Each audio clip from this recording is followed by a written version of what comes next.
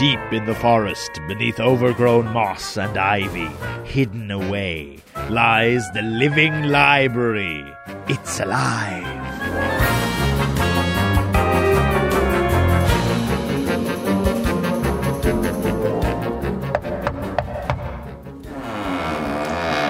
Hello?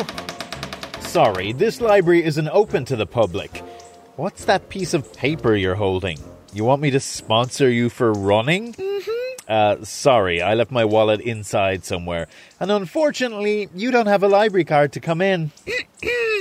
Oh, you do. How wonderful. Hey, this form says I have to sponsor you for every mile you run. Just wondering, can you run fast? Nope. Good. I mean, good. I mean, really. And can you run far? Yay! I mean, yay. Okay then, I'll sponsor you. Well, would you look at that? No pen. I have one. Wow, thanks, Nosy Nibbles. That's the ghost of my cat, always sticking his whiskers where they don't belong. It was actually curiosity that killed him. Oh, and here's the next problem. I just checked my wallet. I've nothing in it. Sorry, I meant to go to the bank. Why are you pointing at that giant sack? It's only filled with, let's say, potatoes. Nibbles, no, don't touch that sack! Small, golden, flat and circular potatoes. All right, here, I'll sign it. Are you sure you can't run far and fast? Then I'll give you that much per mile. Okay, off you go.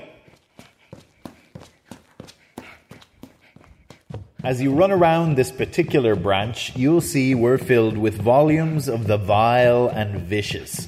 Every awful imagining in the history of this country, we have the book.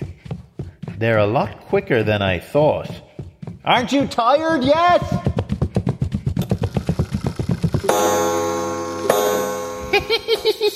You little trickster. You said you couldn't run far and fast. You ran through the glowing gallery where we have books on training tadpoles to tap dance, and the hairy hallway where we keep the journals of jousters. Altogether, you ran 15 miles around the library. And I said I'd pay you for every one. Well, if you check your sponsor sheet, I said I'd give you 1 cent per mile. Here's your 15 cents. Hey! You're not the only one who can play tricks. Actually, I think I have just the book for you. Let me guess. You're from Clare. I knew it. Follow me into the delightful drawing room. Be warned, it's horrible.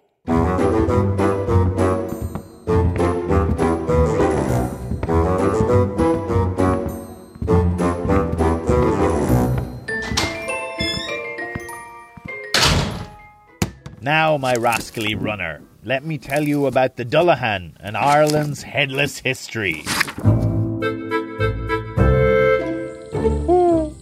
1876, Ennistimon, County Clare. A servant of the prosperous McNamara family is walking back to the big house after checking the grounds for intruders, when he hears something approaching. That doesn't sound like a normal horse.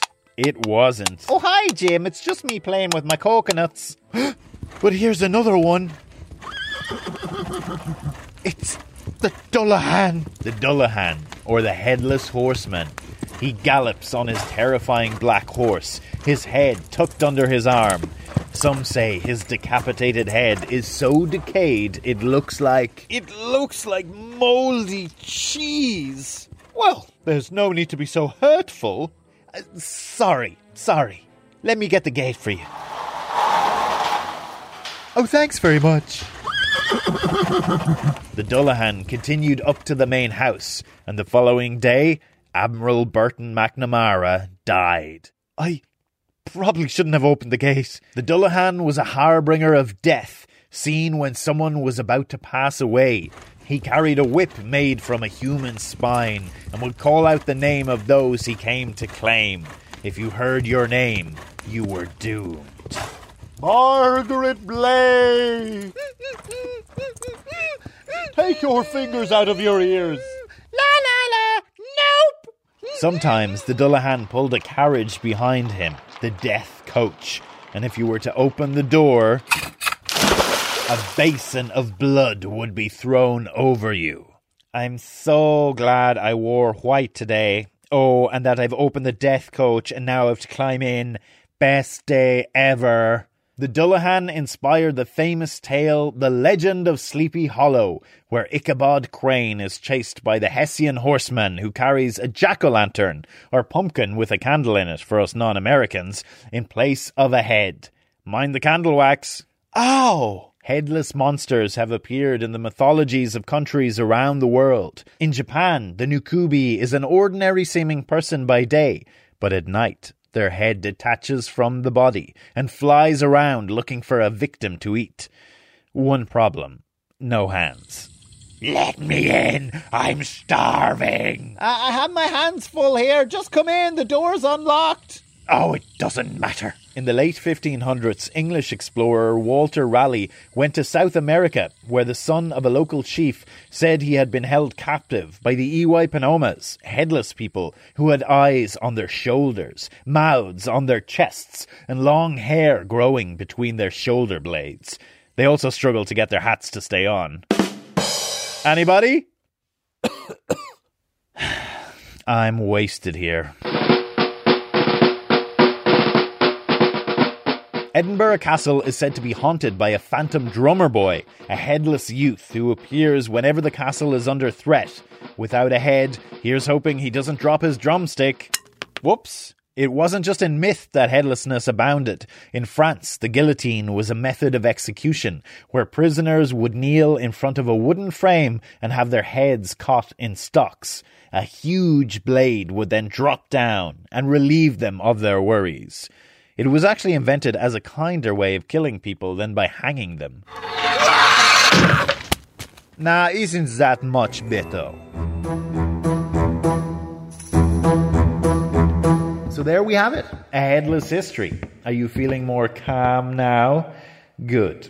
How about I sponsor you an extra 5 cents to go home and leave me alone? Yay! And when you're gone, I can pick up my hundreds of gold coins. Come on!